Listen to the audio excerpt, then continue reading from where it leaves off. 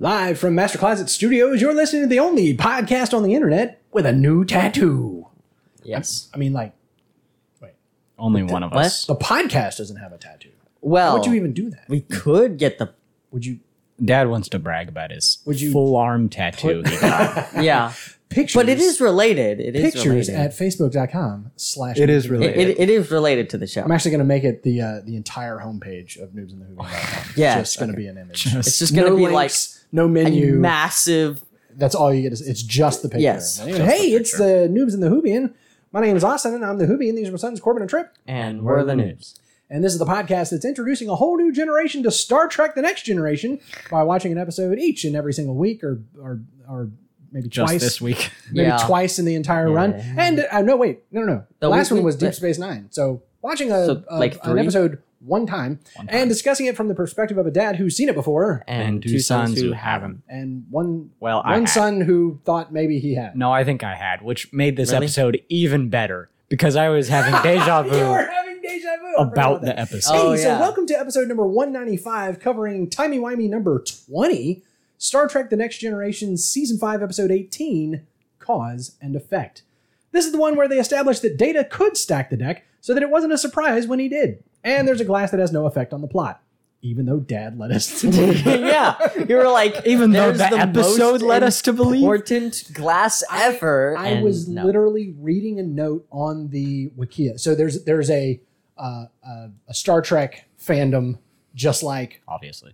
so there's TARDIS.fandom.com. There's memoryalpha.fandom.com. Oh. Memory Alpha is a thing within the universe. Anyways, and I was literally reading in the notes on this episode about the last time through when the glass broke over the comms system. Remember, the last time we weren't with Beverly, we were with Geordi and Data. Yeah. So we heard the glass break over the comms system. So there was a note about that as we were watching the first time through with the glass. Yeah, And so I said something about it. I forget what I even said. you're like, there's the most important glass. is that ever. what it was? It was like the most important glass in the universe. Because it was a weird thing And where I was like, what? it was like, of all the things that were repeated in the loops, That was that the only one one was that was like the repeated. same. it was repeated in a different way. It broke a different yeah. way every single time we Because saw it break. she intentionally tried to like not break Yeah. it. Right. And then, yeah. No, So it like was the way wait, they did that was almost Yeah, it to was like, imply that yeah. glass was is going to this help the them key? get out. Is this the key to the whole Yeah. thing? Yeah. So anyways. It's ridiculous. Hey, so who's responsible for this? This episode was directed by Jonathan Frakes, who is Riker. Oh, He actually took a stab at, I don't know if this was his first time directing, but a number of the cast ended up directing episodes of Star Trek: The Next Generation. really? Oh, yeah. I'm pretty sure LeVar Burton directed at least once. I think Patrick Stewart did, but I'm not. Is this just what happens when a show goes on long enough? Because it was like the same Kinda. thing with The Office. They Yes. just all started working Kinda, on yeah. episodes. And if you notice, though, the people that do that more than once tend to keep doing that. Yeah. As evidenced by the fact that Jonathan Frakes is still directing. Working to on a this day. show, you kind of figure out what directors do and how you would do it better. Yeah. So The ones it's that are not- going, the ones It's that are not a going to weird lean into it- translation between the two.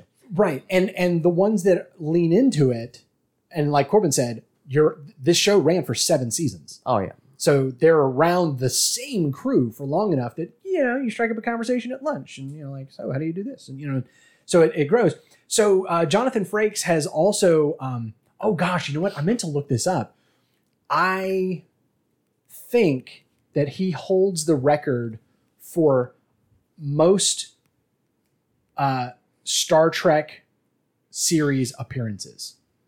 really? So Worf, I think, has the record for like most episodes because he was in the entire run of TNG, all 7 seasons of TNG. And then when that went off the air, he joined season 3, I think, of Deep Space Nine and ran the next, it ran 7 seasons as well. And then he was in all of the Next Generation movies. So I think he has like the longest running, but Jonathan Frakes has appeared as either Riker or his duplicate, which we watched that episode, didn't we? Yeah. At any rate, Yeah. spoiler alert, there's an episode where he gets cloned in a transporter accident. That's all you need to know. And so He has appeared in TNG. I take that back. He appeared in Deep Space Nine as William Riker. He comes back later as Thomas Riker. He was in like the What? first episode. Like I think like the entire Next Generation cast was in like the pilot episode of Deep Space Nine or something like that. He also made an appearance in an episode of Voyager where Q randomly pulled some people out of time and space and put them on the Voyager to try and prove a point. And he grabbed like Sir Isaac Newton, some dude that was at Woodstock, and Commander Riker. Wow. Obviously. Okay. And then Who else would you pick? You know. and then in what is arguably the most disappointing episode of Enterprise, he appears in the finale. He and Deanna Troi appear in the finale as themselves. Wow. He has since appeared in Lower Decks. Yeah. Remember when what's his dude, one of the main characters, goes to the other ship, the Titan? Oh yeah. The captain of the Titan But is what I would call ultimate Riker. Yes. Yeah. It's Riker finally as a captain, but because it's Lower Decks, they took the most cowboy outlandish parts of Riker's character, dialed it to 11 blew it and up. said, this is his one note. And I love it. He has also appeared in Picard. What? Yes, because of course he has. How old is this guy right now? I'm not sure. Probably in his 60s. Yeah, I I was mean, gonna he's younger than Patrick Stewart. Yeah. And he's there's still- no way they were going to do a Picard Picard series without him. and not Yeah. feature Data and Riker. Troy also made an appearance in Picard. Yeah. Now, season 2 of Picard actually just came out. I don't know if he's in that, but I mean that basically means he's been in everything but Discovery. Watch it. Now After that you said TNG, that. after TNG, he's been in everything but. I don't think he's been in Discovery. That would be weird. No. But yeah, he's been That would in be hard every to other work out. show besides Discovery, and then pretty soon we'll have Strange New Worlds. That would be really shoehorned in if they got him in there. But I would still love it. I would still love to Why? see him. No. I would that still love it no. because it's in his past by like a century. Yeah. So I would love them to figure out a way for him to appear in there. Oh, and he hasn't appeared in Prodigy, which is the animated one. Oh. So, but at any rate, still doesn't take place like he has been in more iterations of the show than any other character in all of Star Trek. But in the last couple of years, he hasn't been showing up in all of them. No, in the last couple of years he has. He was in Lower Decks. He was in Picard. But I'm saying like some of the newer ones, like Prodigy or Yeah. Discovery and stuff. But Like hey, a there's few, still time. a There's few still time. that he couldn't Now, exactly Prodigy get is into. leaning into Voyager, apparently. Definitely, So he's it's- going to be one of those android guys, and he's going to show up centuries later in Discovery. Oh my Yeah. gosh, yeah. He got downloaded into a Oh my robot God. or something like That would So be anyways. terrible. Hey, that's the director. It was also written by Brandon Braga, who, oh my gosh, what did we watch yesterday? What did we watch? What? Wait. Yesterday, crap. we didn't watch anything. Yeah. Or the day, or Friday. Friday night? Did we watch something? What? Brandon Braga Did we watch wrote something? something else that I watched this weekend. And now I can't think A of what it movie was. or- What have we It watched? was it was a TV recently? show. It was a TV show. And I don't even think it was because I watched some Discovery that he may or may not have written. I don't remember. But The only thing we watched this week was like The Office. Or something. oh no, it's my next note. It's my next note. We didn't watch it, but it was on my radar. He wrote for The Next Generation, Voyager, Enterprise. He wrote or directed Star Trek Generations, the first Next Generation movie, and First Contact. He also, while he was writing for Voyager, he wrote Year of Hell, which was the other episode I was thinking about doing this week. Oh, That was the Voyager episode that I was going to watch. And I was like, this guy's just got a thing for time travel, maybe. But, Yeah. totally works. He also appeared as a random character in Star Trek First Contract. That was when they were in early negotiations. It was their first contract. No. Yeah. First Contact, he appeared as like some random character in a bar or something like that. Oh. I think uncredited, but he's there. He decided, get this, okay? Don't read ahead. He decided he wanted to do a time travel story, and he had never seen one involving someone stuck in a time loop. And you go, what? Yeah, what? That's like the most. This episode overdone aired in 1992. And if you'll think back, Groundhog Day released in 1993.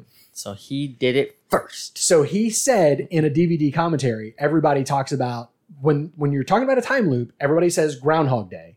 And he said he's even heard people refer to this episode as, like we've said, Groundhog Day in space or Groundhog Day, but it's Star Trek. But he said, I did it first. We did it first. And I'm like, wait a minute. It broke my brain. And I can't think of a counter example. No. But he said he had never seen a time travel story about someone stuck in a time loop. And I'm like, How? how had That's that like never the most happened overdone prior to the, trope ever. right? It, like nowadays we're It's like, a that's time like loop. any sci-fi show that runs long enough is going to have a time loop episode. But he wasn't familiar with one. So that's not to say one had never been done. But There's probably he was plenty not of familiar. books and audio stuff. Yeah, I'm but sure. I'm sure TV Asimov did one. Yeah. Maybe not. So that's what he decided to do. So anyway, so hey, where do I know that guy from? We already hinted at Jean-Luc Picard, played by Sir Patrick Stewart. That's Mr. Sir to you. What? Also played Professor X. So that might be where you might also know him from. Famous like Shakespearean actor, very serious guy who came to this role. And if you like look at his career now and like look at him and Ian McKellen, who are in real life like besties, and they are the goofiest people. Like watch them on like Graham Norton or something, and they're hilarious together. And when you think when he was originally cast in this role, everyone from the fans to the executives thought this is not going to work. This guy is going to be way too serious for this role. And what's funny is, I would argue TNG was a more serious show than the original series. Like, it had some depth and some gravitas, whereas TOS is always kind of like panned as being too camp. And not that TNG was never camp, but it tended to be much more serious in a way. And I would venture to say that Patrick Stewart probably had a part in that as, Jean-Luc Picard. By the way, Jean-Luc Picard, French face. Yeah. Played by famous Shakespearean British actor, which also, there's even some in-universe jokes about his accent not being French. And Geordie LaForge, you might have gone, if you took that hairband off of that guy's face, that hair accessory that my mom wore in the 80s, if you took that off of his face, I feel like I recognize that guy. That's because he's LeVar Burton of Reading Rainbow fame, who is also experiencing a bit of a resurgence in his career. He has done lots of stuff. He wasn't just Geordie LaForge. His breakout role was in the movie Roots, which was before this. And he did Reading Rainbow. Those, I believe, Reading Rainbow ran concurrently with Star Trek, The Next Generation. So he has an episode where they went to the Enterprise to see, like, not the Enterprise, but the set of the Enterprise. Oh, yeah. They didn't like, hey, kids, we're going to space. They went to the show. She's like, hey, guys, we're going to space. Yeah. Puts on the goggles. Oh, that'd be so great if he put a visor on. And he, in recent years, there was a little bit of a resurgence with Reading Rainbow. There was an attempt to like bring it back, but in a different, like in a newer, like a modern, format and that kind of thing. He was also, there was a huge groundswell of fan support for him to replace Alex Trebek on Jeopardy, which never happened. I don't even know if he ended up guest hosting, because there was a period of time where they were like doing different guest hosts. And I don't even think, I don't know if he even got a chance to do that. Maybe he did. I don't remember. Captain Bateson. Okay. He was the captain of the Bozeman that we met at the very end of the other ship that was stuck in the time loop. Or was it? We'll talk about that in a minute. Played by Kelsey Grammer, who was famous for his role as Frasier Crane in both Cheers and Frasier. Cheers was a show that ran for years, and maybe 10 years, I think, and had a very successful spinoff show called Frasier, where this guy, Frasier Crane, who was, a regular at the bar, spun off. He moved to Seattle and became a radio personality as a therapist and everything. He was a therapist in the show in Cheers. So he did his own show called Frasier, which also ran for like 7 or 8 seasons. I mean, it was like arguably as successful as Cheers. And I just can't see his face and not think about Frasier. He's done other stuff since then. Notably, he sideshow Bob in The Simpsons, which is one of my favorite roles that he's ever done.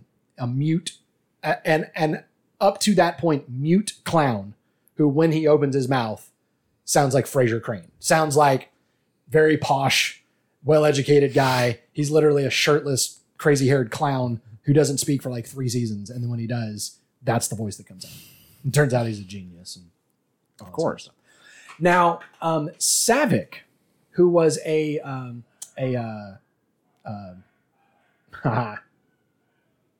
yeah. What? Why did my brain shut off? The dog started barking, and it was And like it just- interrupted my brain waves.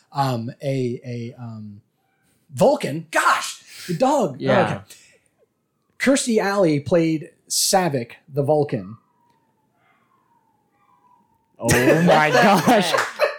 Can y'all hear this?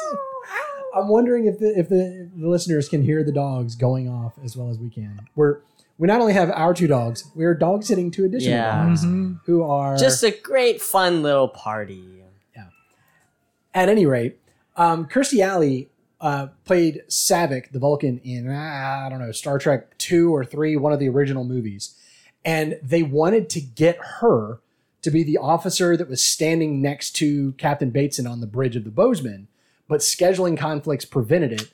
So that's why there's some random woman just, like presumably his first officer or whatever, because the Bozeman came from her time period. So she was part of like the original series era in the movies. And so that's the time frame that the Bozeman was supposed to have come out of. So that would have been a really cool nod that just literally scheduling conflicts prevented it from happening. So instead we get, officer, random first officer in the background who is uncredited. And I didn't even bother looking up who that was. Wow. That's how unimportant she was. So quotables, I had to write down one of my favorite lines in that Data has ever uttered. Flips out the card. Still no help for the Klingon. That's just his whole persona while he's dealing those cards. Because I don't remember how much of the show y'all have seen. What, the first 2 seasons? Basically. So y'all know Data. Yeah. No emotions. So very monotone. Never any, not much personality. There was a episode where they tried to like get him emotions somehow, or like That's like I his feel whole like character, isn't it? he would. But- They tried to He's Pinocchio. develop some kind of like emotions. or something. He's Pinocchio. He wants to be a real boy. That's his Space whole, Pinocchio. Yeah. That's Space Pinocchio. So there is that is a through line, but just every now and then, and some of the fans have pointed out how like, wait, Data doesn't have emotions, because then there'll be like a montage of all the times where he clearly had emotions. But I love when he has like this. What he'll do is he'll adopt personality traits and character traits of an archetype. Right? There's a great episode of him trying to learn stand-up comedy. Really? And he he uses a holodeck. terrible. He uses a holodeck. Oh, it's awful. He uses a holodeck program to watch stand-up comedians from like the 1940s and then does their Obviously. humor. So he's like holding an unlit cigar, like waving his arms back and forth like this. He's like, "Oh boy, take my wife, please." Boom. But like, I'm probably doing it with more panache than he did. Like he's literally standing like his spine is a steel pole, but his arms are moving back and forth, and it's so great. So he'll do things like that where, so he's a poker dealer. So he's doing poker dealer things, right? That's why he's wearing the green visor and everything, Still no help for the Klingon. I used to say that when I was a teenager. Still no help for the Klingon. Miscellaneous trivia. And no one understood it. back then No, either. no one got it. Okay. We could not let this go by. Corbin is can't. laughing and cringing already. Every single episode I can ever recall sitting down to watch with you guys of Star Trek: The Next Generation, whenever we pull it up on, was it Netflix we were watching it this time? Yeah. Whenever you pull it up, you know how in the top left corner, it'll tell you this show is rated. It's like content warning. Yeah. basically. Yeah. It'll be like TV 14 and it'll say drug use, mild violence, and mild language or something like that, right? Every single episode of TNG always says TV PG and then under that, fear and sex. What? And I'm like, What? What Did it does get that stuck? mean? It's like it got stuck. Someone watched one of the episodes and was like, "This is the whole show." This is the heartbeat of Star Trek: The Next Generation: fear and sex. Oh, So speaking of Data being the poker guy, apparently the poker game was whenever I think back to TNG, the poker game it's a staple. It's one of the things you think of. You think of the holodeck, you think of the bridge, you think of the senior officers playing poker because it is a staple in the show. Really? This is not a one-off in this episode. Oh, This is season 5. that's why I was very confused why they were doing it. By the time you hit season 5, this is a well-established thing. I was reading in the fandom though that apparently the poker game was a cliche that was used to pad out episodes. Yeah. So like the writers used it as a filler. So if an episode was supposed to be 42 minutes and they were at like 38, they're like, I don't know, let's throw in a poker game. And they would throw in a poker game. And it's kind of funny when you watch those. I now want to go back and watch every episode featuring a poker game because I'm thinking back to it and I'm like, yeah, I could see that. Where it's just this little aside and maybe there's a funny moment between Riker and Worf, or there's a You do gotcha get a between little Crusher something, and but like, yeah, there's always a little something there, but then it inevitably gets interrupted by boop, and somebody says, "Oh, Commander Worf, you're needed in whatever," and then he gets up and leaves, and the scene follows him. yeah, Like that's all it is. It's like instead of watching him leave the bridge and go to the other place, there's a poker game in between. Like that's very often what it was. And yet, I just thought of this. The entire series ends at that poker table. Really? The huh? 7-year run of this show ends at the Most poker important table. poker What? table. Because what happens is one of the features of the poker table is it's always the senior officers minus the captain. Yeah. Because the captain always keeps a professional distance, right? So there's one episode where Picard comes into the poker game and there's a very obvious reason that they're doing that. They're trying to tell you something's wrong. By they, I mean the writers. They're telling you that there's something wrong and it's telling the characters that something's wrong. Okay. Mm-hmm. I don't remember what episode it is and I don't want to tell any more than that, but there's a reason that he shows up. The only other time he shows up is in the final scene of the series. The show kind of culminates with Picard having to wrestle with his own past and his decisions and has he done the right things and has he been the right man and these kinds of things. And one of the things that he decides along the way is that he never spent enough time getting to know his crew.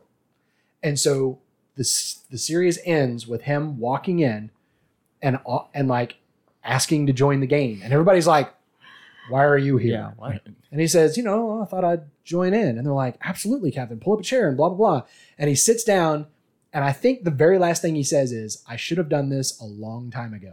And then the camera like pulls back from them playing. Yes. The camera pulls back from them playing poker. Yeah. And I just thought of That's that. awesome. It went from being filler to being an excellent plot device in this episode. Yes.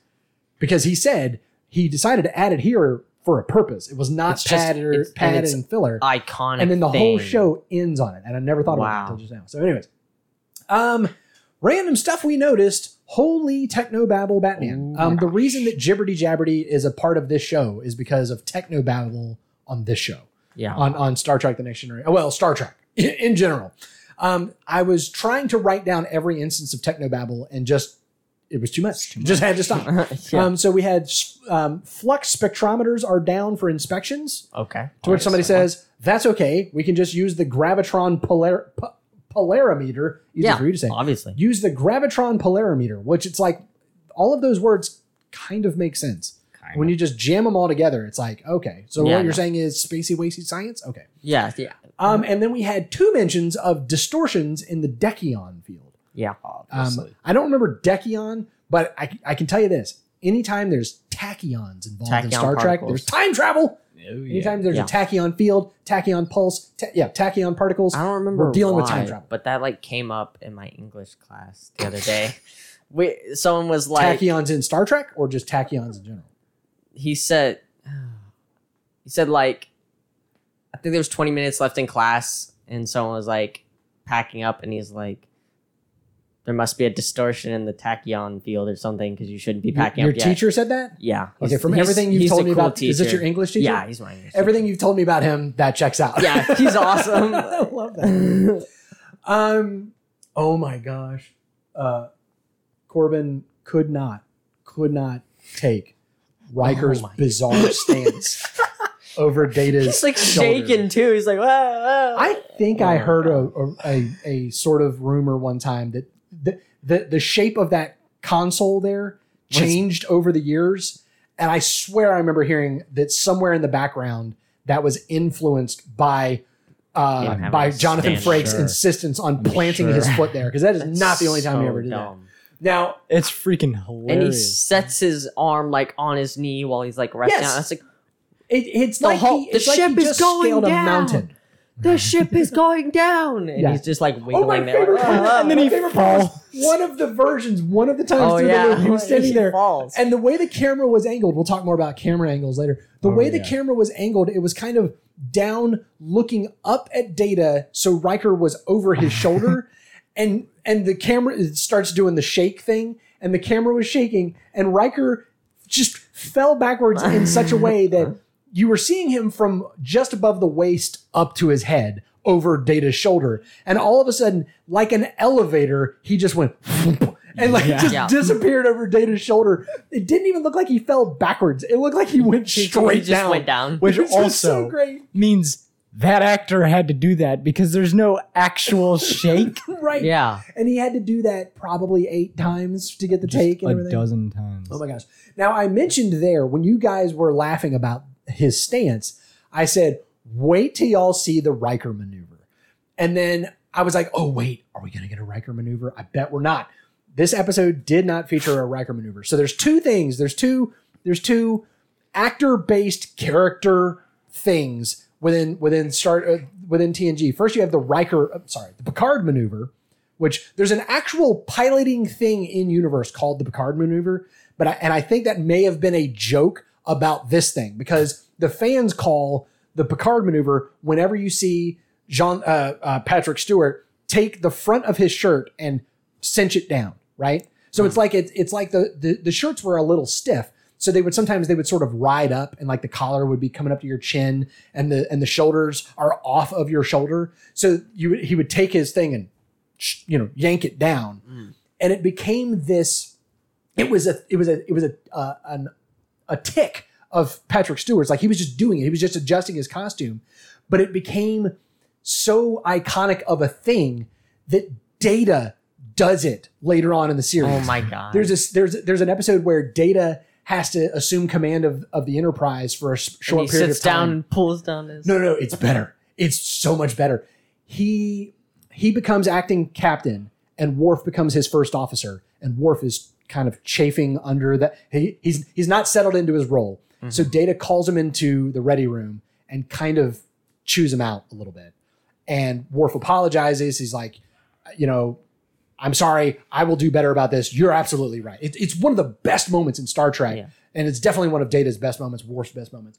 And he walks into the room with Worf behind him, stops right in front of the camera, and then does this military 180, chews him out. They figure it all out. And then he says, dismissed. And Worf walks out and with the camera right up on him, he grabs his shirt and pulls it down. And I'm like, oh my God, it's so funny. It's like, it's funny, but it's also perfect. It's not funny. It's not funny in the moment. It's awesome. It's like, like I am the captain, So that's the Picard maneuver. The Riker maneuver, however, is the way that, and apparently this was a Jonathan Frakes character choice for Riker. This, like the Picard maneuver was just Patrick Stewart adjusting his costume. Yeah.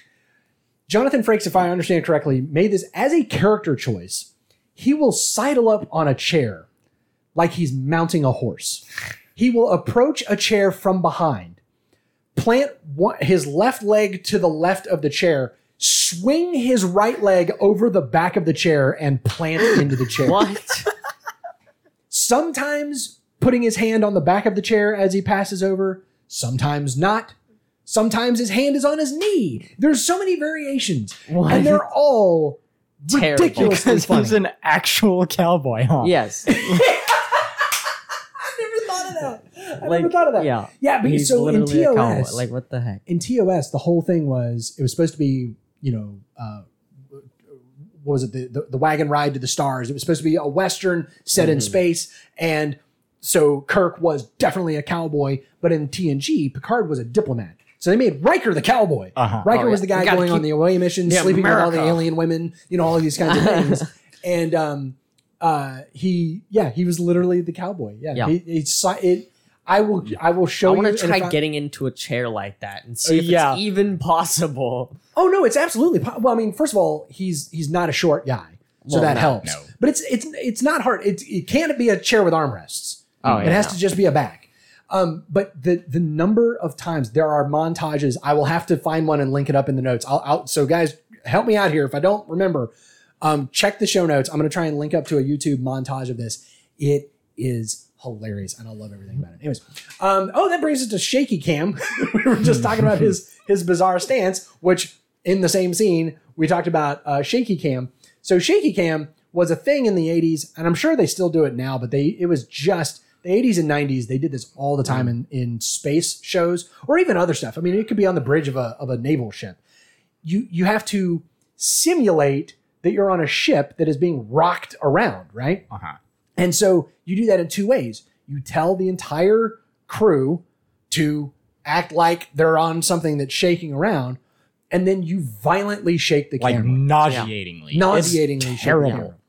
Because, I And mean, try to simulate. The dumb thing is that they're all moving in different directions. They're not shaking in an obvious way. They're not like Right. bumping I've- up and I've down. seen- They're I've just like seen swinging back later and forth. stuff. Yeah. I've seen later stuff, like not TNG era, but later on, I've seen behind the scenes videos of shooting What? scenes like this where the director is going left, right, sudden drop, so that everybody's kind of in Yeah. sync. They did not do that No. for these episodes. And what's funny though is try to simulate with a camera that you are shaking. Try and simulate that and tell me if you don't end up with the same yeah. thing here. Yeah. So at any rate, someone, and hopefully I'll remember to link up to this as well. Someone somewhere has stabilized clips of Star Trek. That's awesome. So take the So you just get that take the characters like shaky hand- flinging around like Yes. ah. take the shaky hand stabilization technology that we now carry in our pockets, right? And retroactively, pull some clips from Star Trek and put that technology on there, and then they clip it down so that all the black box is gone and everything. It's hilarious because you have Yeah. an absolutely steady shot with people just flinging themselves around. And then you can see things like where when it's shaky cam and it's quick cuts and you're in the action, it looks like Riker is, well, not Riker in this example. That's a bad example. You'll see somebody sitting in a chair, especially one of the command chairs, and it looks like they're holding on for dear life. But then when you stabilize it, you realize that they're holding on to the chair seat because they're using Because that they're to make shaking. themselves rock easier. Like that's literally what it is. So I'll have to see if I can find that too. You guys were really bothered about the idea of ejecting the engine core. Corbin, what did you say about that?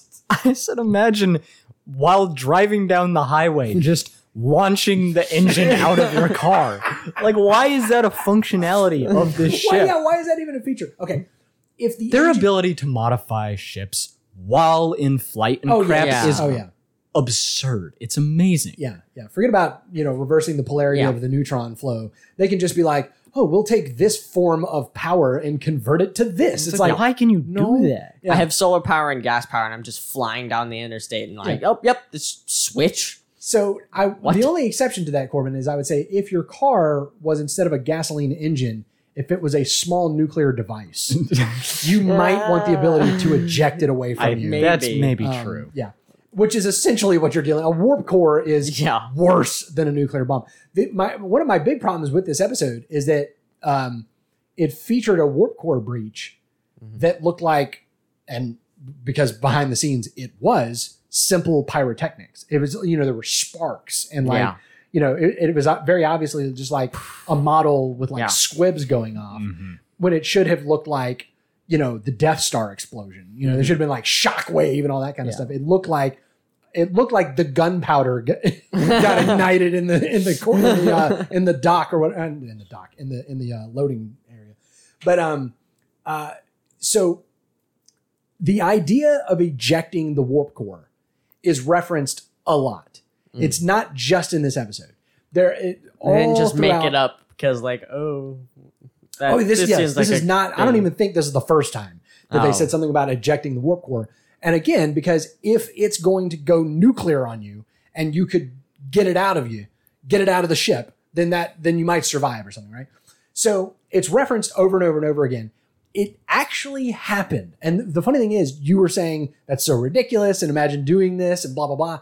It happens in the Voyager episode Cathexis, which is what I always envision whenever they say eject the warp core, because you go, what does that even look like? Okay, so you know how the warp core is just this like, it looks like this big cylinder? It's like a big tube. Okay, imagine that at the bottom of that. So obviously it goes up, way up, you know, beyond what you can see, and it is standing on the floor, essentially, is what it looks like. Imagine if there was a trap door right there. So it doesn't. That's what it is. So it just launches like a glass thing. Like a massive tube comes yoink, flying out of the side of the ship. No, poops out the bottom. Really? It poops It just goes, out how? through the bottom.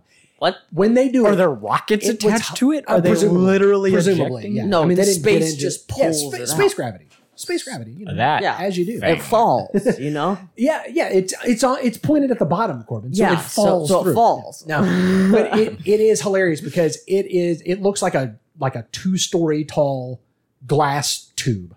Oh my god. And they just and shoot it out the bottom. And I think that there's even a scene back in engineering after it's happened, and now the warp core is missing. Wow. It's just where that giant column was is just nothing. But it is so funny because you look at it and it looks like it would take several people standing around it holding hands to wrap around that thing. But when you see it poop out the bottom of Voyager at scale with however big the Voyager is, Tiny. it looks like a pencil fell out the bottom. Yeah. It's hilarious. And it does. They shoot it out the back and then it explodes and like knocks the ship around or whatever. So that's the only time that it ever actually happened on screen. So, and then we got a space flute. I love, and Mission Log bears this out. They talk about this all the time. I love spacey-wacy versions of everyday Hate things. that. So dumb. It's so I love dumb. it. No, I love it. I love you can't go to sleep under a blanket. You have to have a space blanket. You know how it's a space blanket? Because it's metallic. Oh Because It it shimmers. looks like tin foil. Shiny. Yeah. It looks like No, the actually, 80s idea of it's- futuristic technology. It absolutely is. Yeah, that was one of the things that you go from TOS that looks like a submarine, and then you go to the Enterprise D that looks like they called it the Hilton in space. It has carpeting. The whole thing is Really? carpeted. Yeah, look at the bridge. The whole thing is carpeted. Oh my gosh. The giant horseshoe of wood paneling. I mean, it was just definitely a child of the 80s. It looked like somebody, like the same people that designed the soccer mom station wagons of the time that had the wood panel stripe. What do they down the call side. that? Retrofuturism or whatever the heck. What? Um, Retrofuturism? No, retrofuturism is if you sat down and drew Star Trek from the perspective of the 80s. But Oh. I guess no. I Draw guess the that is future still, from no, the perspective You're of the right. past. You're right. No. That Yeah. is still retrofuturism. When we look back at the 50s at what they thought 2020 was going to be. That's retrofuturism, and I love it. It's Always. It's wildly always off. wrong. hilariously wrong, hilarious. and then sometimes a little right, and it's freaky. Right. So, the space flute. So we had Corbin was very bothered, and when I say flute, I mean champagne flute, the most important glass in the universe. yeah. Corbin, what? You It's hated this thing hilariously with the tiny. passion of 1,000 suns. Why? What was it? It's so small. It's hilariously tiny. It's a wine Dishes like glass. glasses like that exist now. Really? That's But not. That wasn't the why? spacey wacy part. Why? It's Well, like if a you're- wine Because glass. you're drinking your evening sherry. You're supposed to. You just get a little. What?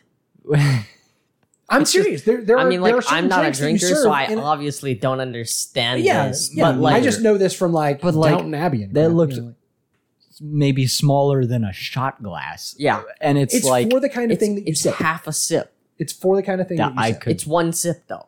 You Yeah. see her take at least 2 sips. And maybe still I liquid take it. at least really big sips. Listen, I've seen. I don't remember if it was Star Trek. I take those or if it was big something yellow else. cups. I drink like the whole thing at once. That's not a sip. Has anyone seen those cups? What's the place we Dickies. got them from? Dickies Yeah. barbecue Oh yeah, pit. those things are massive awesome. cups. They're like Yeah, 32 40 ounces. Yes, they're awesome.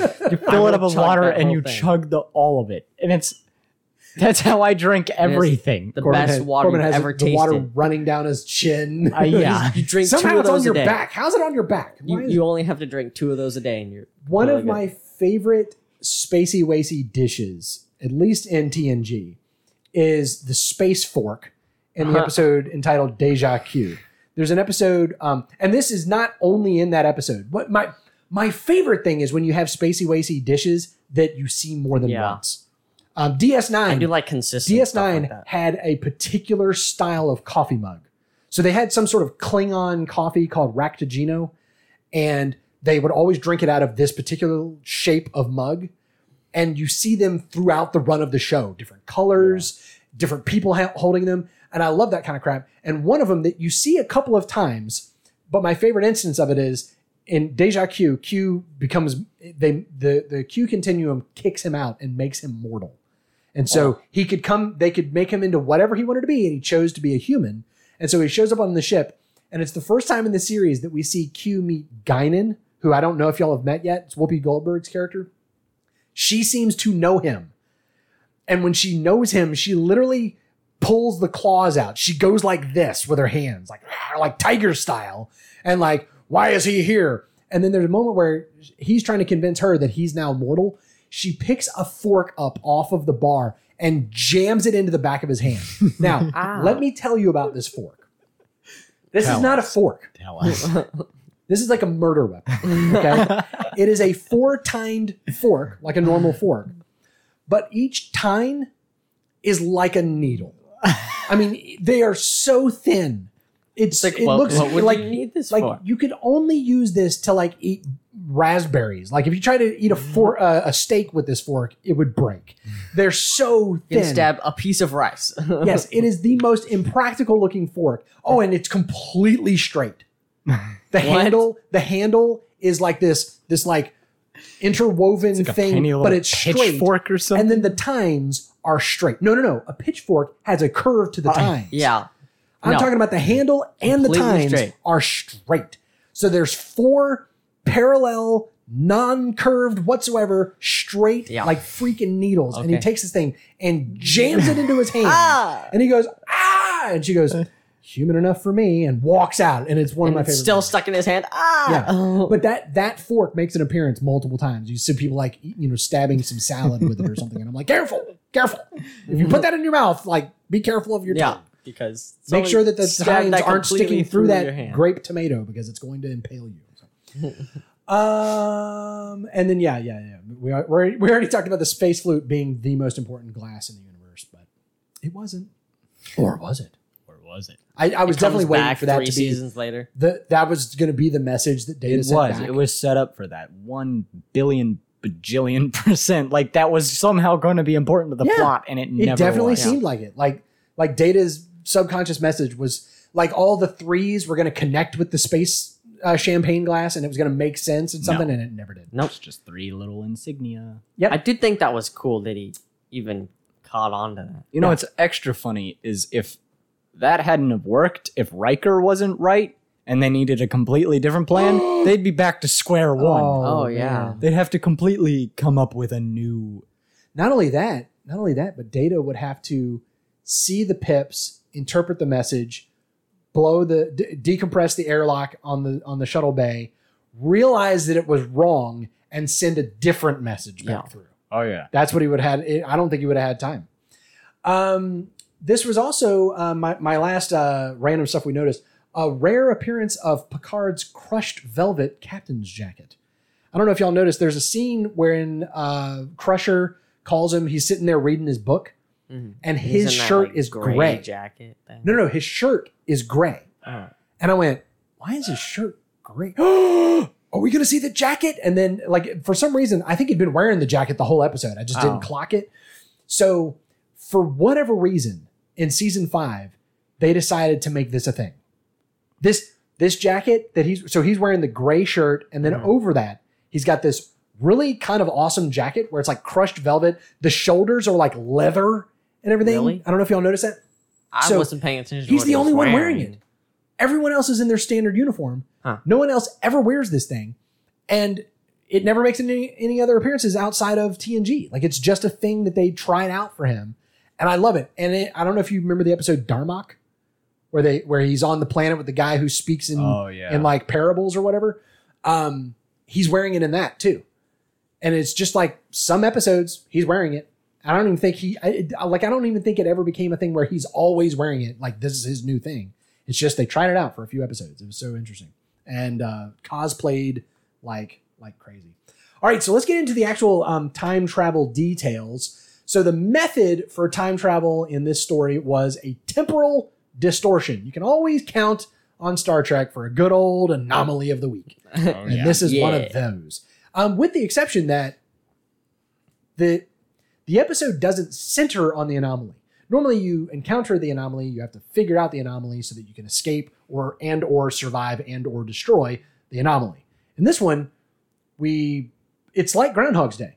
They break the time loop and then everybody lived happily ever after. Mm-hmm. And we have no idea, like, it just goes from there. Like, that's there was an anomaly. Yeah, we don't know what it was, how it worked. Nope.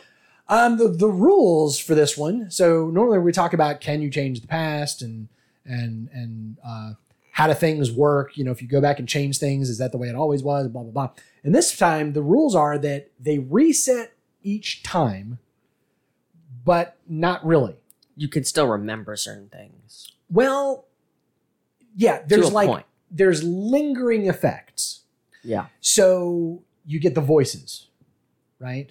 Where Crusher hears the voices. I forgot about that. Yeah, that was one of the things that they That's used kind of to... the weirdest part of the episode. Yeah. actually. Well, see, that's the thing is, like, there's these things like the fact that they have deja vu. So, like, they don't... Deja vu, by the way, is the worst superpower, right? Yeah. Yeah. Because it only helps can remember you the evil. after the fact. Yeah. Like, I don't know if you guys have ever experienced deja vu, All the time. Like, but I've have been you here ever before. have you ever tried to do the thing that I did when I was a kid? You experience deja vu, so you try and remember the rest of the thing and see if What? you are actually remembering, like, But this is the Yeah. real world, so you aren't. Right. So it No, doesn't yeah. help you at all. right. So, like, in this What was the episode, last time that it's like, okay, if they're experiencing deja vu, it's because they literally did experience it before. So what if they tried to, like, what if Deanna Troy, by the way, why was Troy not more involved in this episode? Deanna Yeah. Troy, ship's counselor, there's been other who can read minds. stuff like this before. Like we Like did what? another time loop episode where she was the only one who knew about it. We did? Did Yes. We covered it on here, I think. I don't think so. On the I don't think so. I think this is the only TNG episode we've ever covered on the podcast. Trips We covered a remembering Deep Space something Nine that episode. didn't happen. maybe we didn't cover it on here, but we definitely watched There was it. there was an episode where a second Captain Picard shows up he's on a shuttle, and they pull the shuttle into the bay, and it turns out Picard is inside. And what's happening there is a time loop, but it's not it's just him. So we don't actually go through the time loop. He gets thrown back in time, and he tries to and it's because the Enterprise gets destroyed. He gets thrown back in time in a shuttle and is trying to fix it, but the being thrown out of time, he's unconscious, he's disoriented, he can't speak, and Deanna can read his thoughts. That's what you're thinking of. Maybe She can say he's very confused, but I can tell you this is Jean-Luc Picard. He's not a duplicate. He's not an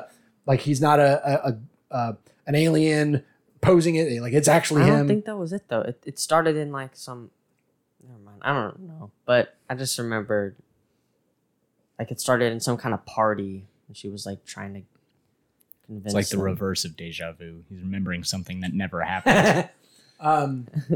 So I'm surprised that they didn't have Deanna Way more involved. read someone's thoughts and get future knowledge, Yeah, right? Because that Like, should have theoretically this been possible. person remembers being here before. Like what? That shouldn't be possible. Yeah, Or like, yeah. or Yeah. read Riker's memories of suggesting the shuttle bay thing, or something like that. They didn't do that. So there are these weird lingering effects.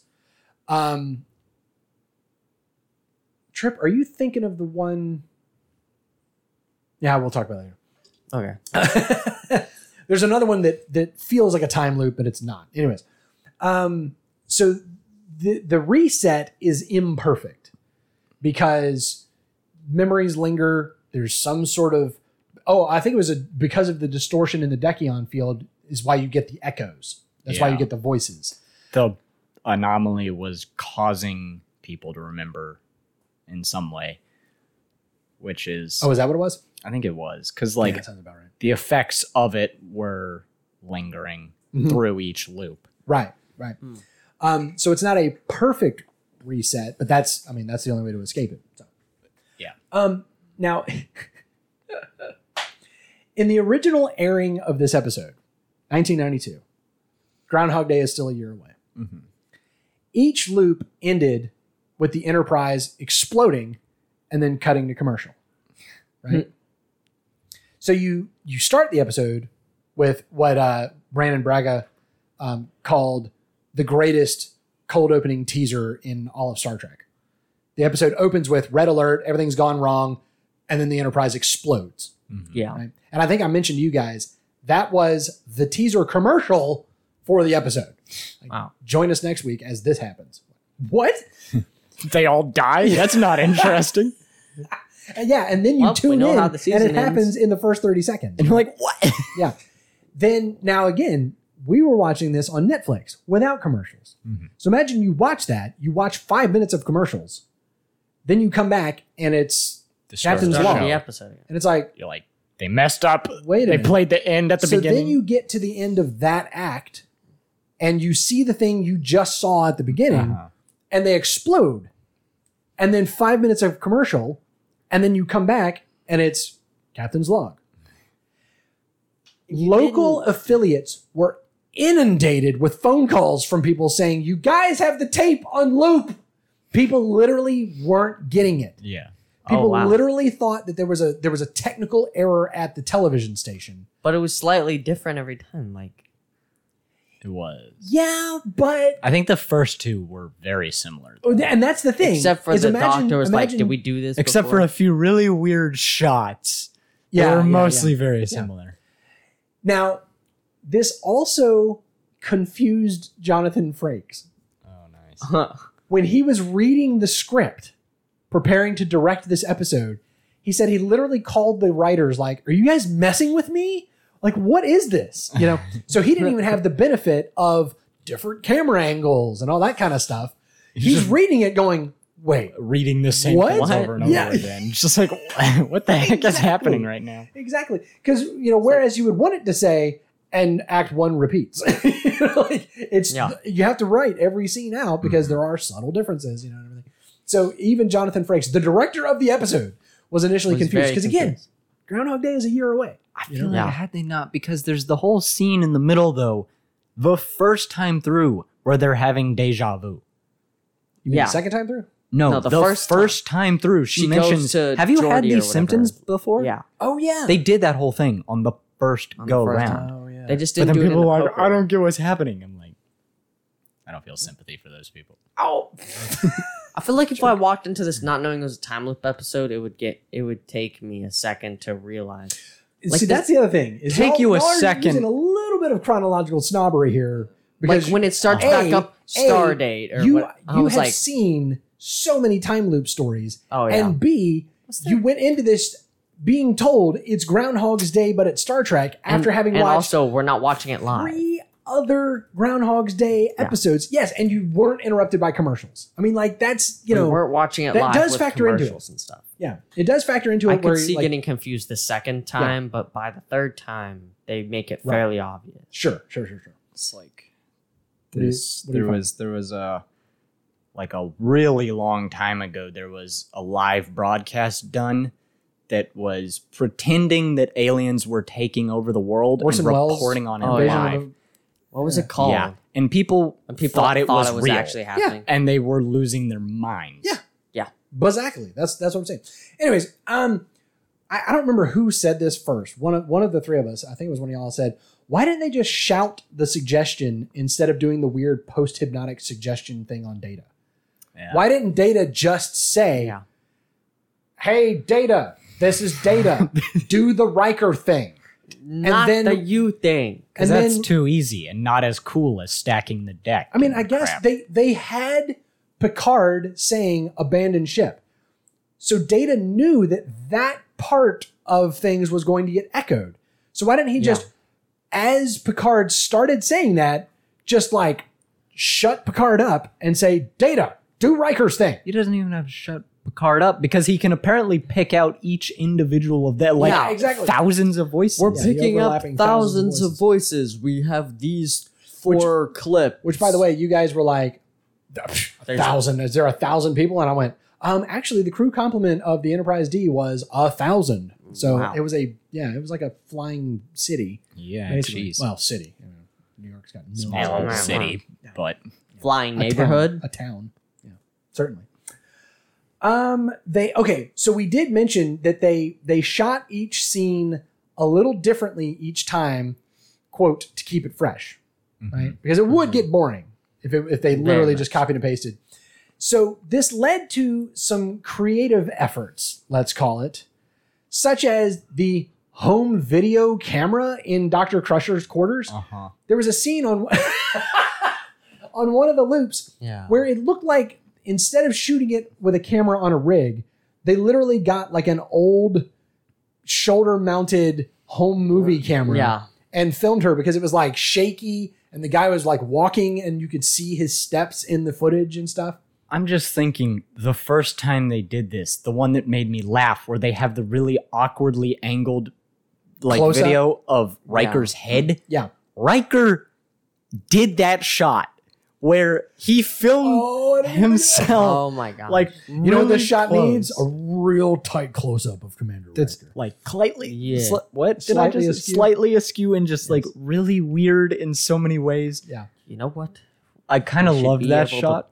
Put a close up so close you can see my nose I know. hairs. I never thought like a shot would make me feel uneasy like that. Like, how is Yeah, he like what doing this? the? There was also a really weird ground level view of Geordi being examined by Crusher in the sickbay, Oh yeah, that was weird. where it was Yeah. like ant cam. I mean, it was like they put the camera on the ground and shot almost at a 45-degree angle.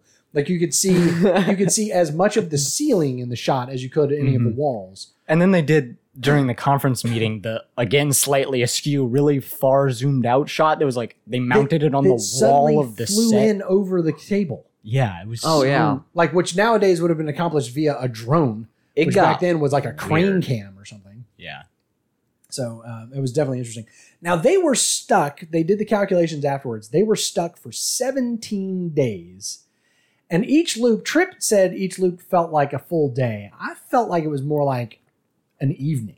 I think it was a full day, but we only Okay, saw so what the we- couple of hours that actually had, like, that actually No, mattered. because we have the poker game, Mhm. which is followed by them going to the quarters, where she clearly goes to sleep and stays there the entire night. Yes. They say it is She the not- next morning before they start discussing anything. She said, You're I right. heard voices last Okay, night. okay. You're right about that. Except for a few times during the loop where they wake them up in the middle of the night because the voices are that important.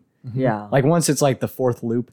So I think that makes me think they're We'll- getting to we'll the get- black hole early or whatever. Yeah, we'll get into some of that here in just a second in the next section. Now, the Bozeman was stuck for 90 years. Now, what? So first of all, what if their loop was like years? What? Like each of their loop took Yeah. place over a couple of years? Yeah, I mean, I have no reason to believe this. But I was just thinking like What? they were stuck for Yeah. 17 days and let's say it was a day. So that means Yeah. they went through the loop 17 times. That's how long it took And them they to come up with it. figured it out. So A couple times through, they figured it out. began Wow. figuring it out and So they run there solved it. 90 years Uh-huh. divided. If we assume that each loop is the crash, 90 divided 17 is 5 years. Wait, what about the crash being 17 The crash is what causes the loop to Yeah. restart. in theory. So if there were 17 loops and they were there for 90 years in total, that's like 5 years for every single loop that they went But through. they never figured out that they were in a loop. Okay. So the loop could have been even Okay. longer. My next bullet point here is, or were they Yeah. Yeah. stuck in a loop for Were they for stuck 90 in a years? This is where we got to eventually. Yeah, because it is not in any way clear. We have no reason to believe that they were stuck in a time loop. The Bozeman. Yeah. Because they had no idea what had just happened. Right. They emerge from the time distortion, the Dekion field, collide with the Enterprise, boom, they're gone. Yeah. And actually, we don't even know what happens with the Bozeman. The Enterprise explodes. Oh, yeah. They like bounce off We don't have any idea what happens the to the Bozeman. wing Yeah. or whatever. But the Enterprise Blow up. resets. Now, there's, in my opinion, there's two possible ways that this could go down. One is they've been stuck in a time loop for 90 years. And then Which I doubt. we can discuss that. Because again, does that mean that their loops were longer? Because if it was a day, 90 years times 365 days, they didn't figure it out. They couldn't break Yeah. away. And it took the crew They of the had Enterprise 17 literally tries. no I clue think at all. We can go a lot of directions with this. Because though. they came out like they had no like idea. they had no idea. They had But no idea. That's true. They said, can we render assistance? They Yeah. didn't say, thank goodness you've arrived. We're stuck in a time loop. The thing Yeah. is, they can't have gone through more loops than the Enterprise, right? Because Because the not a Enterprise was single- what caused each loop So to Yeah. occur. here's what I always assumed. Because I've watched this episode many, many times over the years. What I always assumed is that they were stuck in a time loop for some reason. And then when the Enterprise showed up, it changed the loop. They got stuck in a loop because I they always hit the assumed thing. that they blew up and were stuck in a time loop. But then when the Enterprise showed up, things just altered. So now they're stuck in a different time loop. That's what I Yeah. always assumed, right? The more I think about that, the less it doesn't makes make any sense. sense. They were I mean, just blowing up for no reason, but then the it was Enterprise came something in. else happened to it. There was a warp core breach, and Yeah. it blew up, and because they were in that same Dekion field, it sent them back. Who knows? I don't know. But watching it this time, I don't know why it suddenly dawned on me. We see them emerge from the Dekion This field or thing. whatever, the Yeah. time distortion, the anomaly of the week, right? But We see it emerge from there. There are other episodes where we see something like that happen. And what's happening in those particular instances is someone fell through a wormhole or something. yeah, and we don't And- see the Enterprise come out of any cloud when they exit the time stream. Exactly. Yeah, they They they're exit not the time loop. they're not by near avoiding getting the hit. time distortion field. Yeah, They come through it, out of it. So what could be happening from the perspective of the Bozeman is they came across an anomaly, somehow flew into it, whether they were pulled in. It Yeah. seems like they didn't have control of the Bozeman, right? So maybe because they they're just because they didn't do anything to they try didn't do and anything avoid to evasive the maneuvers either. thing. Yeah, So they are getting pulled into the Dekion field and get pulled through a wormhole or a time distortion field or whatever, instantaneously end up 90 years in the future and immediately collide with the Enterprise. From their point of view, that's what happens. And well, no, from their point of view, they almost collide with the Enterprise. The Enterprise scoots itself out of the way, and then they start talking to each other and find out that they just immediately 5 minutes ago traveled 90 years into the future, which to Yeah. me seems to make more sense than they were also They caught in were a not warp in a- core breach yeah. time loop scenario, but couldn't break So their the, way out of the it for time 90 years. distortion affected the ships differently. They traveled through and went. Well, because 90 the years Enterprise into the didn't go future. into the time distortion. It was field. just near it. Okay. They were near it and And exploded. it said their and because explosion caused a Exactly. weird distortion. that's what that sent caused them the reset. back. Yeah, that warp core energy, wibbly wobbly, spacey wacy, created Yeah. the loop. Yes, Corbin. Well, I was thinking, like, if they were on the other side of whatever this anomaly was, Uh huh. the Dakion field may not have been reaching them. Like if they jump back like a year, so they're nowhere near the anomaly, they wouldn't be feeling any of the echo effects because it's like proximity based. Oh, I get what you're saying, because when you're the saying- Enterprise, But the echoes would start affecting Because- them as soon as they get close enough to it, which well, no, they've not even approached. what it Corbin yet. is saying is no. My thought was they entered the Dekion field and were stuck there for 5 years and then exploded.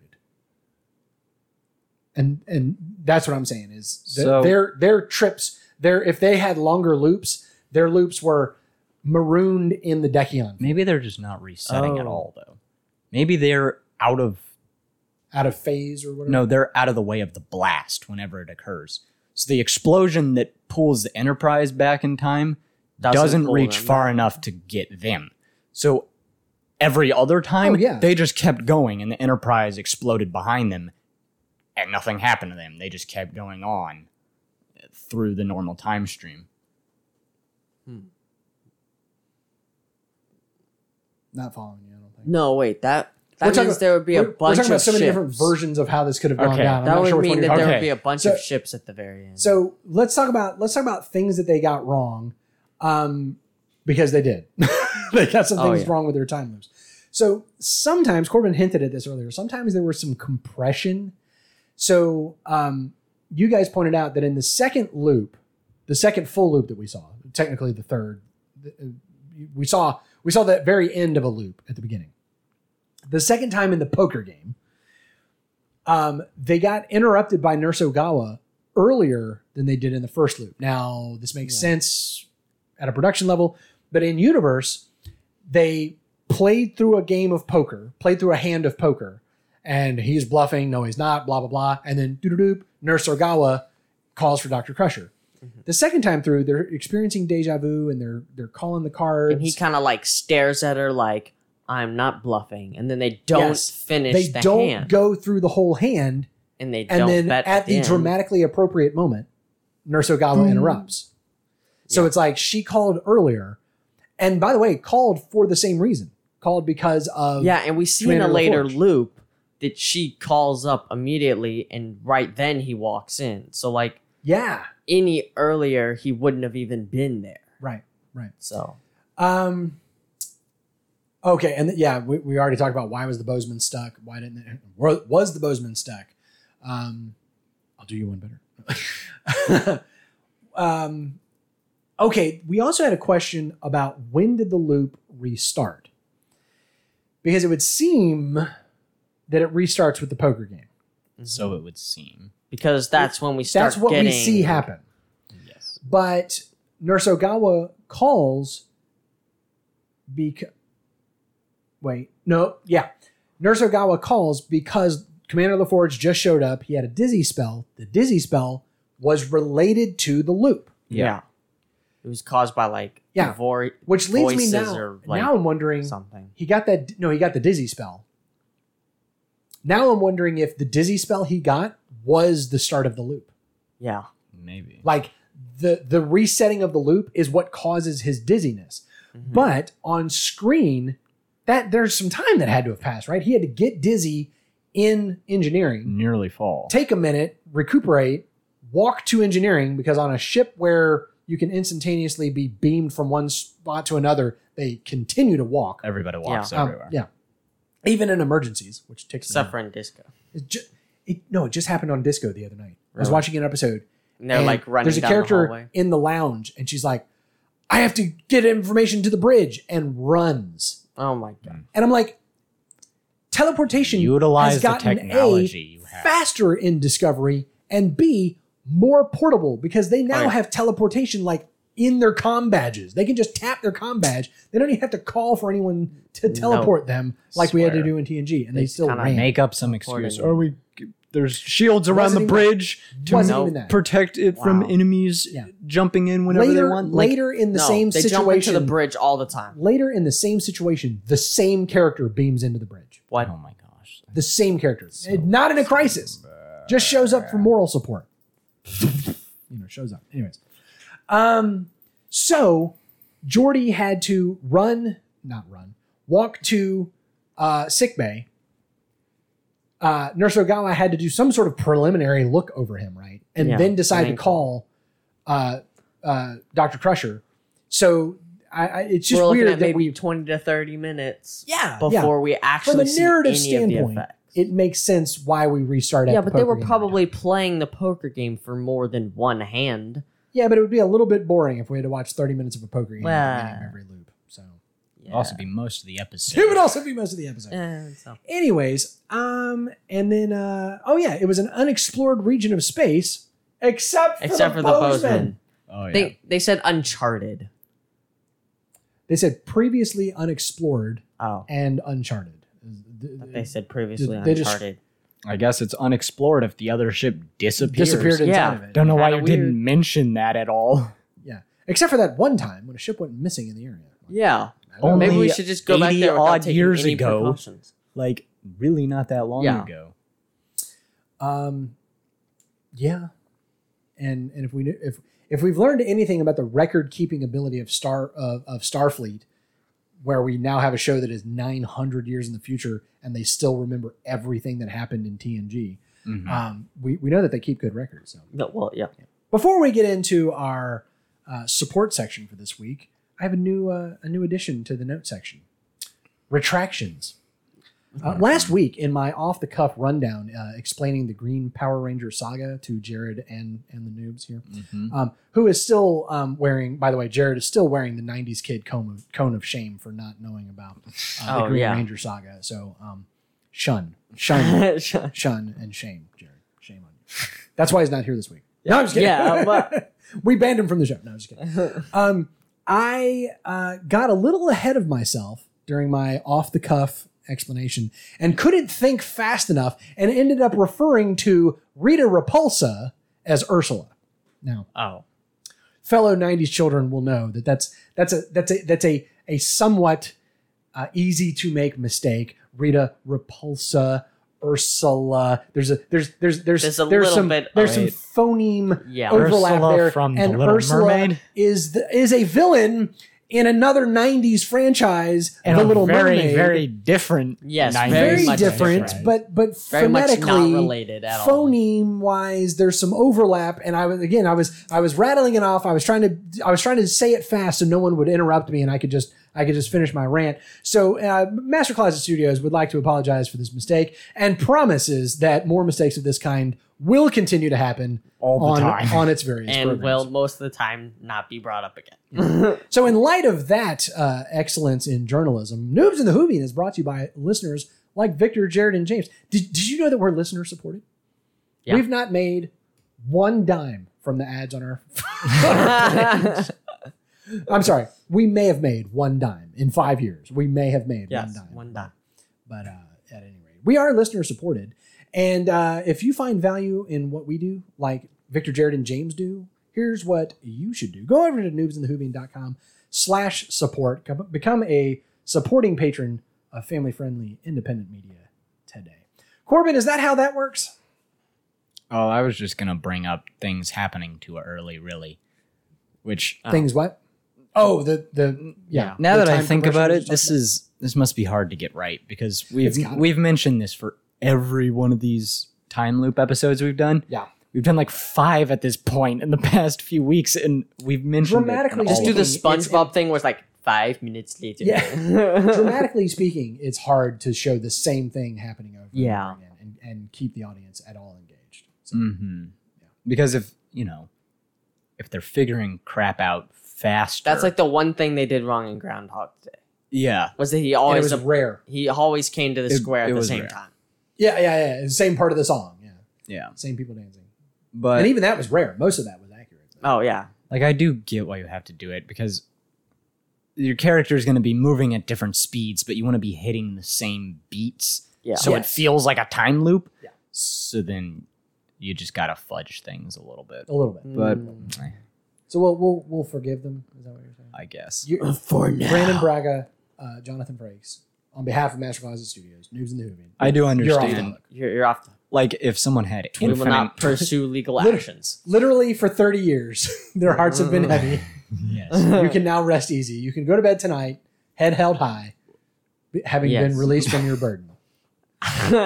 By us. By us. by The a not professionals. Star Trek podcast. Oh yeah. Yeah, we don't feel Wow. like superior at all right now. Definitely not. No, yeah, excuse me. Let me go tie up my high horse. So was it good? Was it a good story trip?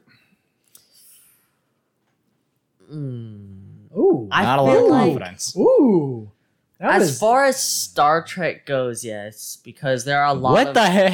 Hang on. Oh, what? my wounded No, like- heart. No. What does that mean? As far as, I mean, like, if you're comparing it to garbage, yeah. it's fine.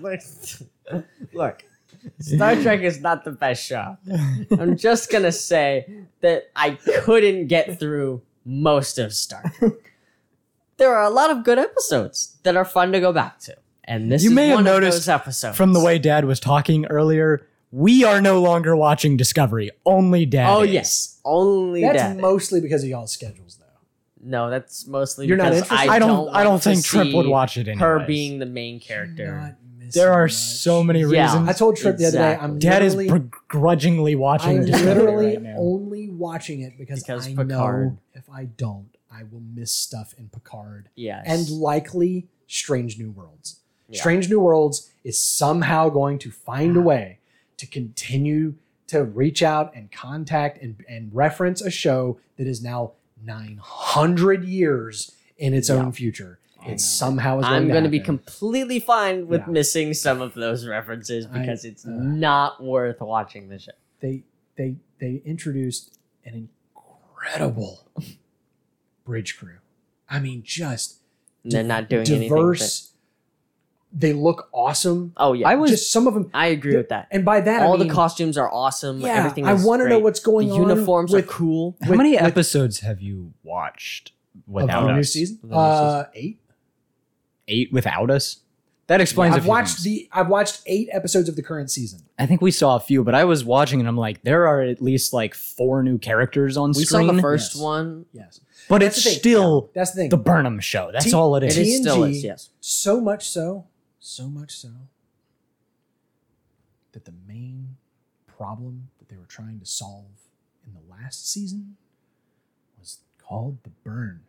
The burn. The burn. Right? I think they should kill. Burnham. I'm almost I think surprised. the burn. I think the I'm surprised she didn't season cause it. finale should be just her getting her head completely chopped off. Oh, wow. No, Yes. I'm not going that far. that's the Imagine thing. she just dies, the like get character's fine. blown out an The airlock. character's fine. Gets shot I like in the what they head. started off with.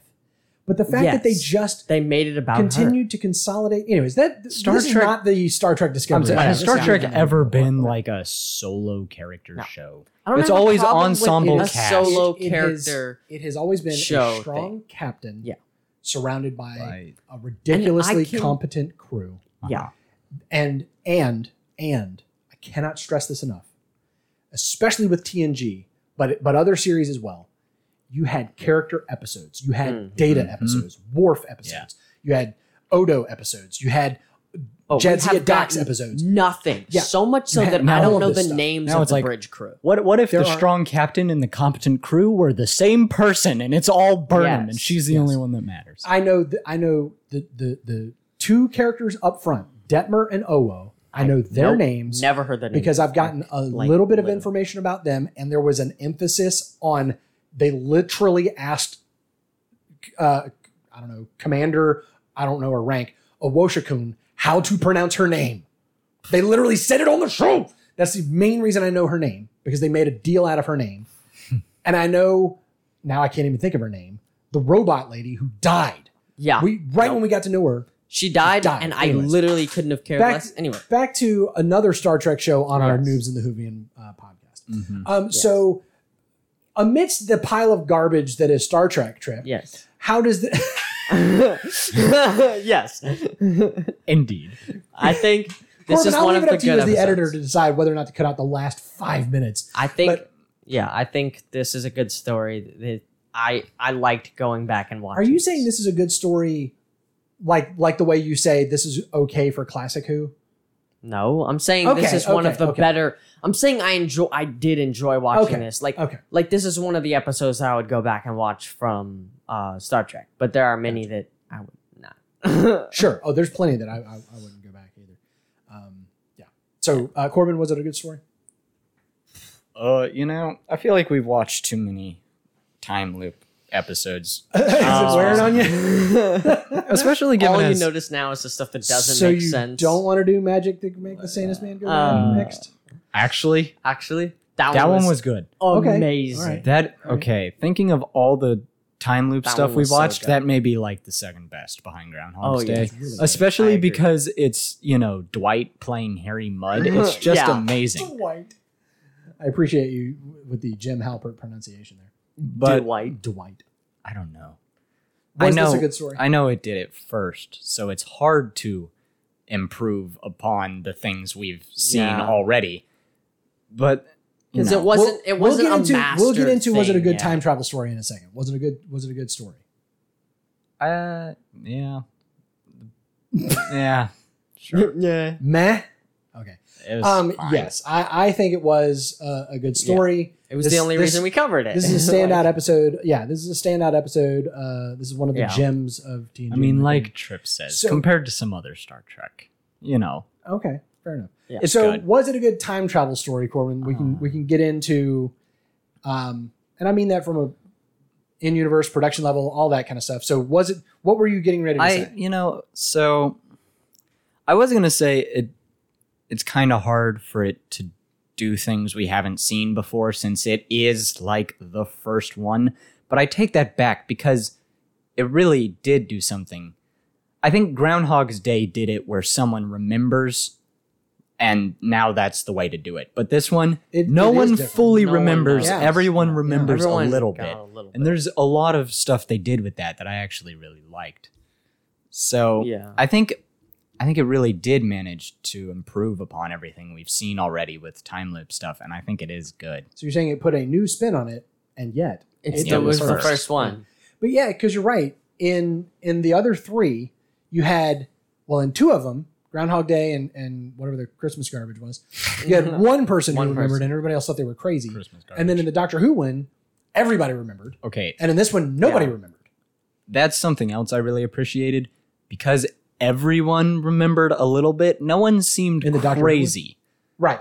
Especially, I'm so glad because it's Star Trek and they're supposed to be encountering weird things all the time. The Doctor fact would that there have was to no be one like- oh, that's so ridiculous. You're okay. a weirdo. And That is a If trope. Yaz had been the only one to remember it, and everybody was like, "Oh, you're just silly little." If Yeah. Yaz had been the only one to remember, and the Doctor completely Dismissed doubted her her. the whole just time, ignored her. Yeah. that would be how Star Trek normally does this. Yes. Someone gets possessed by an alien force and You starts encounter acting this every completely day. out of character. Like, Yes. what? Someone acts completely Throw her out in of the character. brig. Don't trust what she And one- says. yeah. She's just lying. One character goes, "Hey, has Ensign so and so been acting unusual?" And everyone's like, That's "I'm sure it's just because she's preposterous. tired." It's fine. That's crazy. Yeah. She's probably Let's not- hungry. Let's not go doubting our fellow. Mr. Morning Coffee. Like, It's ridiculous, and it's something that Lower Decks poked fun at yeah. a couple of times, and but in a roundabout way, where they would run down like, I don't know, alien influence, time loop, is it Q? You know, like all that's kind of, they would like run Yeah. down like, let's go through the checklist because again, Star Trek keeps perfect records, so we should remember all this stuff. So Corbin, you're saying yes, it brought, not only was it good, but it brought something different to the table. Yeah. Yeah, I like that. Okay. So I think that saying as it was one of the earlier ones, they didn't have as much like knowledge of how to pull it off well. And I like what? Okay. Like Where is this going? It's not I- like making a car. It's not. It's But- not like time travel story knowledge has improved over the but years. like time loops are improving by like are they? I feel like Christmas Do-Over proved they're I definitely will remind not. you that the That's Doctor Who someone episode who is the does not most know what they're recent doing. version of it, Yeah. and still got things wrong. Mhm. The same things that this episode got. wrong. Maybe, but I just feel like there were so many inconsistencies and so many like rushing through plot lines and like story stuff that didn't line up right. I did like the deja vu part, but I just feel like this doesn't work as like a time loop story very well. Like, Gotcha. But I mean, I think this is why I like it. It's a mystery within a time loop. I do like that.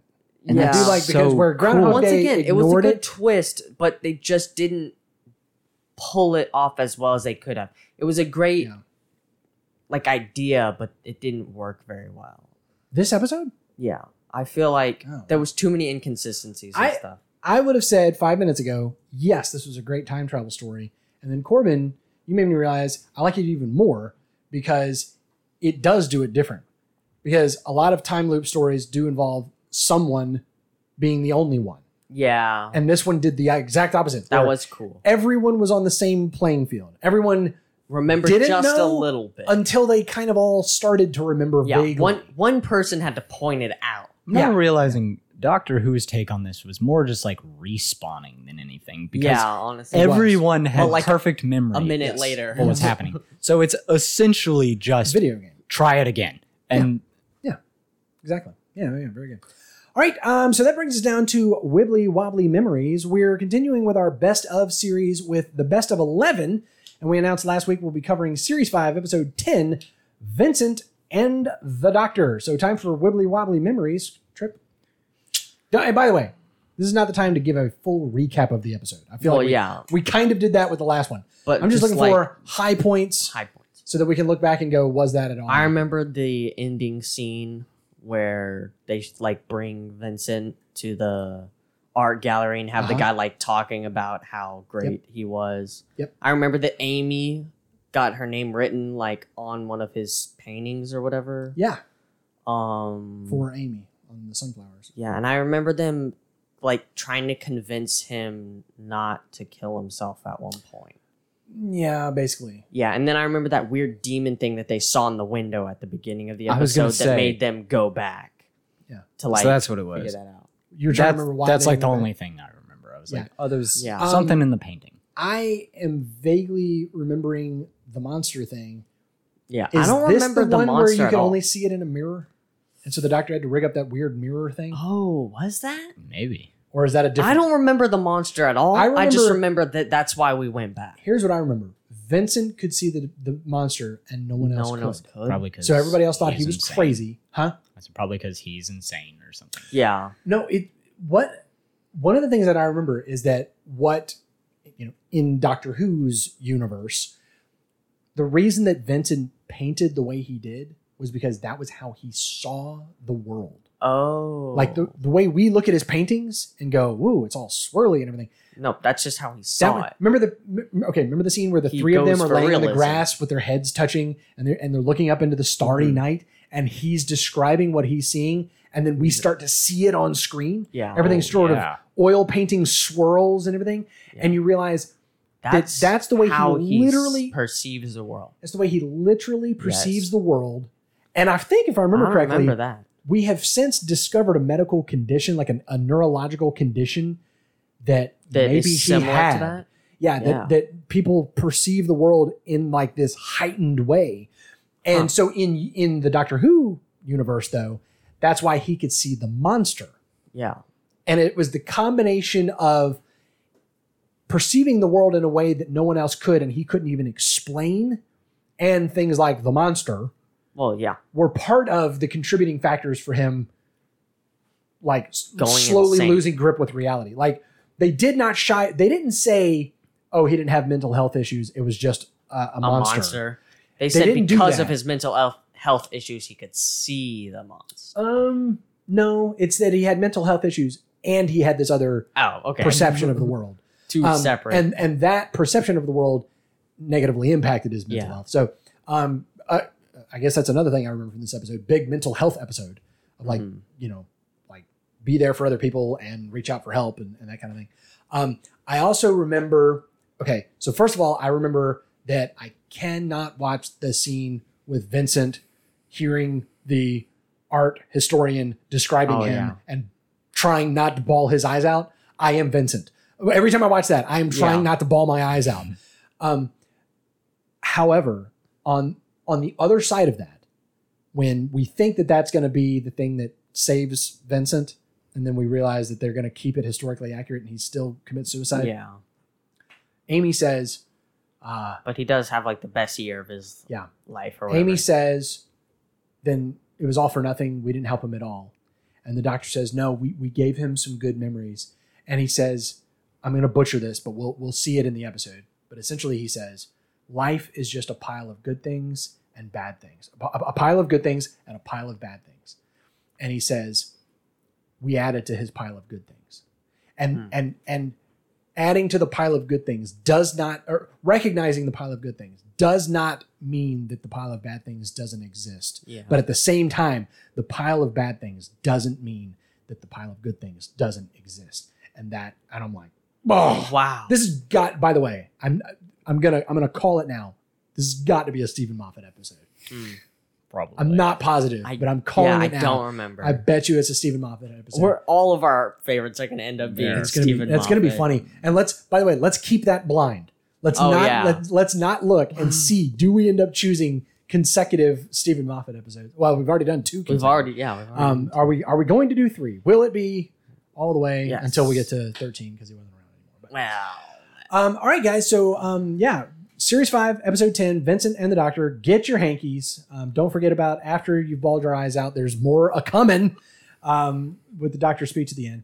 And then after that, we're headed back into the Master Plan with another multi-Doctor episode, Curse of the Fatal Death. This is the one with Mr. Bean is the Doctor. This was purely a parody. I think this was in the in-between years when Doctor Who was off the air. We are going to see, apparently the Master is in this one. I didn't realize that. yeah, I've the heard character we've talked about this. Some. Yeah.